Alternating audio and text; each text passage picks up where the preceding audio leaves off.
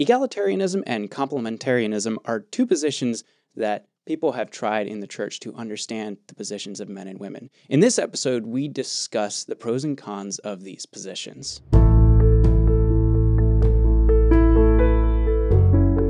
This is Anabaptist Perspectives. Well, hello everyone. Welcome back to another episode of Anabaptist Perspectives. I'm joined today by Christy Mast up in Boston, Massachusetts. So we're going to dive into a lot of interesting things today, and I'll just jump right into this first question here for you, Christy, and we'll go from there. So first question is, can you just talk a little about women from the Anabaptist movement who have inspired you, or women just from Christian history in general? I think you'd done a talk on this at one point in the past, and could you speak into that? For sure, yeah. So I know that I have a lot to learn in this, and the more that I study and the more that I learn, the more inspired I am by women specifically in the Anabaptist tradition and in the early church who were just amazing examples of the faith and of evangelism and service. There's a lot of examples I could give, but I want to pull out at least three here. So two of them are actually from the Martyrs' Mirrors, really inspiring stories about women who actually died for their faith, right? And specifically, I see these women as incredible evangelists. So the Württemberg government decided that the Anabaptist women were getting out of control. They said, quote, that the propaganda activity of Anabaptist women through word of mouth and through booklets was so grievous that those mothers who could not be banished because they had small children should be chained at home to prevent their leading so many people astray. We don't know a ton of biographical, information about these women, but these women were really powerful evangelists, so much so that the Württemberg government decided that it'd be better for everybody if they were chained at home with their children. So I think that's just really inspiring. And how many, I don't know very many women today who I could say that about. There's another woman in the Martyrs' Mirror who was arrested for evangelism and was put on trial, and as she was being led away to her death, somebody was pleading with her, and they said, "Dear mother, can you not think what you please and keep it to yourself? Then you won't die." And she replies, "Dear sister, I'm commanded to speak, and I'm constrained to do so. Hence, I cannot remain silent about it." What an amazing testimony. I'm not sure that that I would be able to say that on the way to the fire, right? To be burned. And just, I think a final example is probably more familiar to all of us. Margaretta Sattler, actually, Michael Sattler's wife. So Stuart Murray, in his book, Biblical Interpretation in the Anabaptist Tradition, talks a lot about how the early Anabaptists were relatively egalitarian in their church relationships and in the way that they functioned. And I think Margaretta Sattler is a really good example of that. Her and her husband, Michael, traveled together everywhere. She was always by his side. And even they were arrested together and put on trial together. And he was burned at the stake, but the wife of one of the judges there actually gave Margaretta the option to not go to her death and to, save her life and her freedom. But she refused that, choosing to suffer the same fate as her husband. And so a couple days later, she experienced what is often called her third baptism, which was drowning in the river there. And so I think these three women are specifically Anabaptist women examples who were very bold and courageous in their conviction that they too must be out preaching the gospel and laboring in the work of the church right alongside men, or even on their own in their cities and towns. Wow. Yeah, that's powerful. So maybe just to go a little deeper yet into that, maybe tell us about women specifically that have helped you on your journey of spiritual maturity, or examples you could show of that and what that looks like and so forth. So there's so many women that I could talk about that have been hugely impactful in my spiritual journey in my life, and both older women that I look up to and admire, but also my peers who have just really encouraged me, and whether that's a word of correction or exhortation at the right time, or just support and encouragement. But immediately I think of one of my mentors and dear friends, Janelle Glick. She's actually completed her master's in counseling and has really invested a lot of time in learning how to help people and serve people. And she's just done a fabulous job of providing space for me to be authentic and vulnerable and to ask my questions, and then also supporting me in my spiritual growth and just providing a space. I think that's one of the most important things we can do, right, for each other, is providing safe spaces to be real and authentic. Two other examples, and these are actually groups of women. My mom and her sisters actually have been hugely influential as well in my spiritual life, specifically my mom, but my aunts as well. There's 6 sisters, and all of them are intelligent and spunky and not afraid to share their thoughts with people who will listen. And so just sitting around at family reunions and hearing them really deeply engage with the world, whether that's church and theology or current events or whatever it is, there was always lively discussion. And I just think that they modeled really well for me what it looks like to be fully engaged with the world around them or around you, and to do a good job at bringing their whole self to a conversation.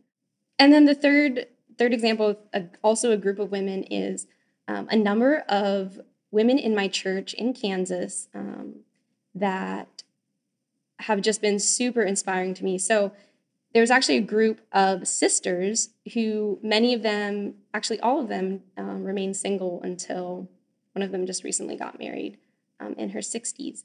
But every single one of them did an amazing job of taking the gifts and the talents that they've been given and using them to serve the kingdom. So they serve, like one of them served as a midwife in Paraguay. One of them worked in Poland for years and years in a university there, in a clinic in El Salvador, teaching English in China. Like, they were all over the globe. I think there's 2 things that's really remarkable and that I really have been impacted by.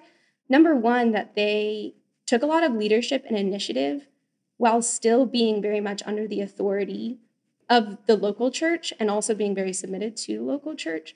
But they weren't passive in any sense of the word, but they were very actively pursuing the things that God had given them to do, even though that meant, blazing trails and stepping out into places that weren't particularly safe or easy. And I think my church in Kansas has done a fabulous job of supporting them in that and empowering them to be able to actually do some of those things. So those are just a couple examples. I could talk for a long time, like I said, about women who have impacted me and inspired me. Yeah, wow, that's really interesting, and it's a segue actually into the next point that I wanted to hit here, and that's this concept of Bible study or growth together in community, like learning from each other. So yeah, that is the next question I had. You've talked about that before. Bible study and community, congregational hermeneutic. Talk about the strengths and weaknesses of this. So in your last answer, that you were talking a lot about the impact of people from your area, your church, the local community. Yeah, let's go into that a bit. Strengths and weaknesses of Bible study in community. Yeah, so I think probably one of the greatest dangers in the American church is this kind of like cowboy Christianity, where you have this kind of rugged, independent believer who's out on their own and they're just me and Jesus kind of. So there's the slogan from the Reformation, right, that is sola scriptura, which means only scripture, like only scripture will be our rule and our guide.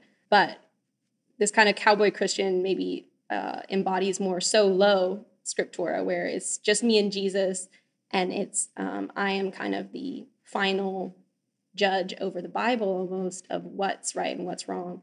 And I think even we've seen this a lot in church splits or whatever it is, of, a few people maybe believing that they have the truth and they have the key and kind of getting off on their own. And so I think that's one of the huge things about studying scripture in community, is that you're being formed not only by the word, but you're also being formed by each other. And I think it's a huge safeguard against that kind of independent Christianity that believes that you can be a healthy Christian out on your own, just with you and Jesus. Not like there aren't extenuating circumstances where that happens, and praise the Lord, like the Holy Spirit provides. But I think when we study together in community, like I said, we're not only drawing on scripture, but the Holy Spirit is working through our brothers and sisters And together, we are able to see and understand much more clearly than we would be able to on our own. I've experienced this again and again, right? Where I read through a passage and I'm like, oh yeah, I think I kind of get what's going on here. But then I study it in a group of people and they pull out so many things that I completely missed or ask just really insightful questions that I didn't think about. So those are some of the pros. I think also, even in addition to that, I think we're able to get a lot more excited about scripture when we're doing it together, just because we're social creatures and that's what we're oriented towards. And so whenever we're doing something together, it makes it more fun and more interesting and just more rewarding in general. But yeah, maybe some of the cons would be like groupthink. And if if you have a group of people, like when you get kind of down the wrong road, then you're all on the same page together and it can be hard to divert from that path. But I definitely think that a congregational hermeneutic, thinking of always coming to Scripture together, is a really powerful way that we can be formed by Scripture, by the Holy Spirit working through the church and through the body.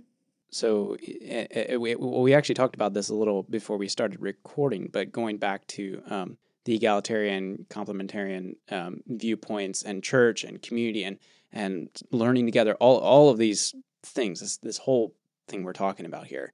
I'm not sure if you would want to maybe get into that just a little and outline those. And then you had mentioned earlier, and this would be the one I'd really be interested in hearing about. But is there another option, a third option that can work well as we're talking about in the church community for all to take part in and learn scripture together and whatever else? I'd love to hear you unpack that a little if you're able. Sure, yeah.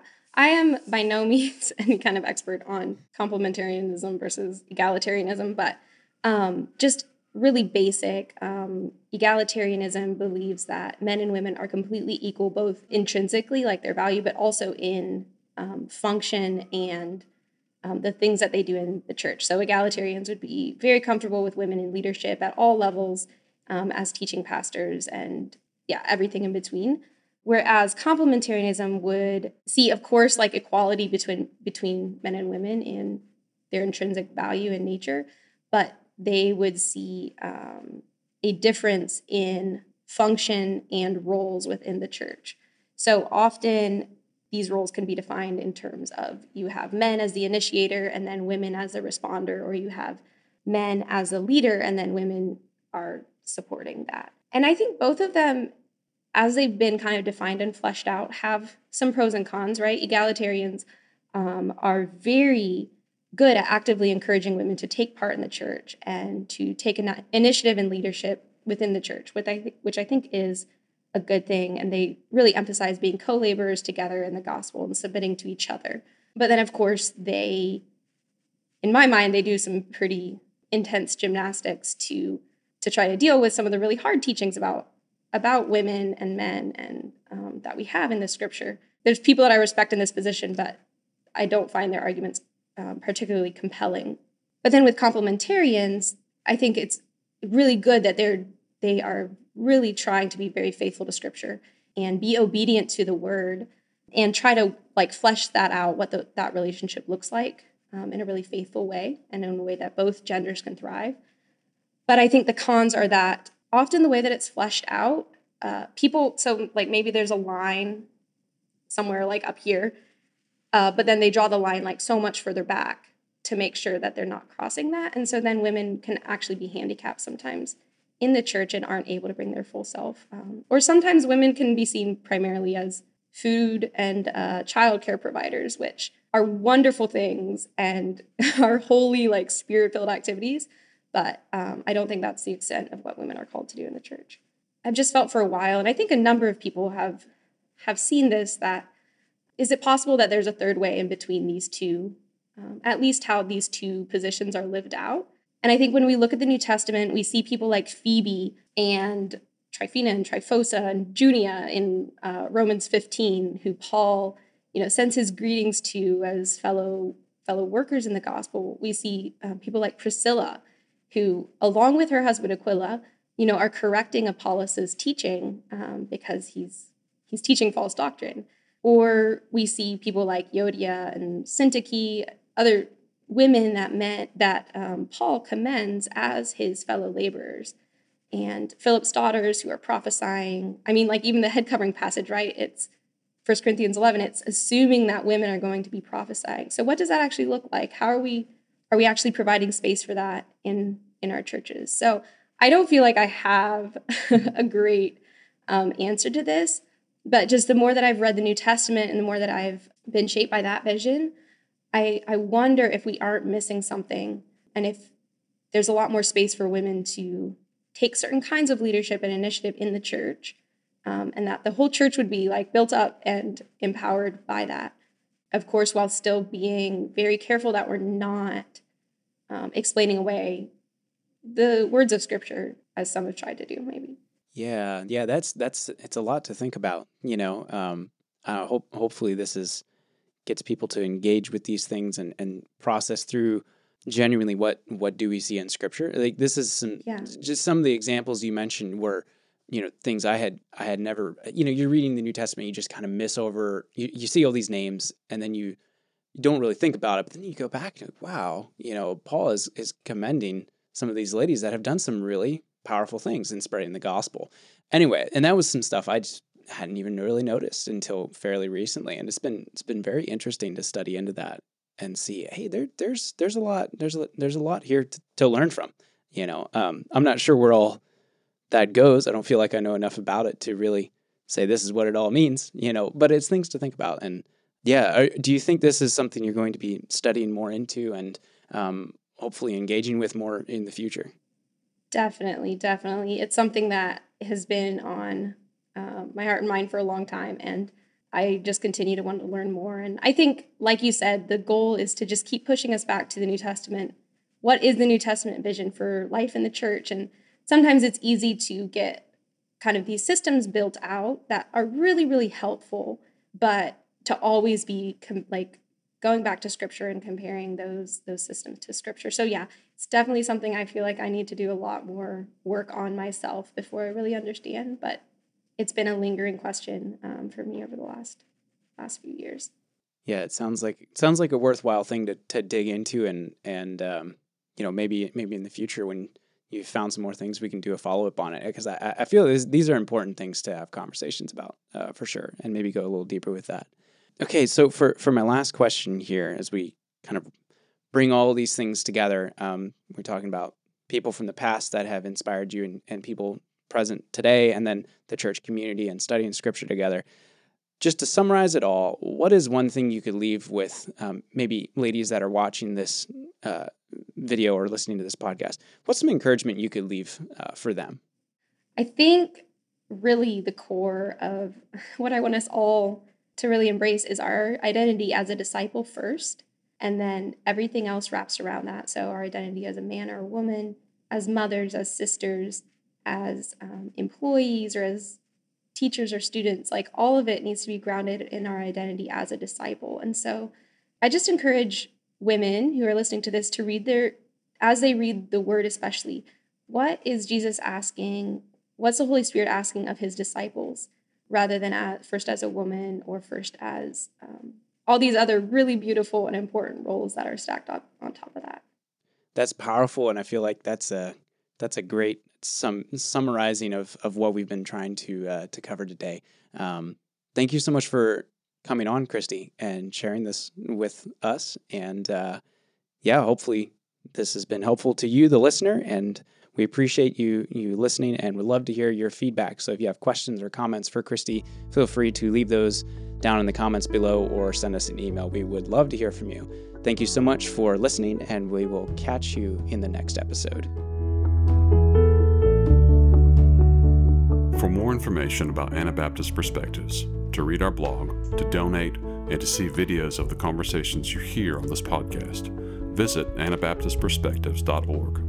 We'd love to hear from our audience, so leave your feedback in the comments for this podcast, or send us a message through our Facebook page.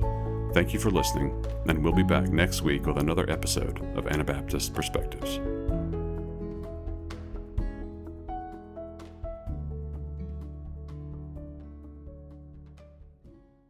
Thank you for joining us for this episode. We invite you to join our monthly partner program. Monthly partners are key to the financial sustainability of Anabaptist Perspectives. Partners also gain access to bonus content, including our exclusive podcast where we respond to audience questions and comments. Sign up at anabaptistperspectives.org.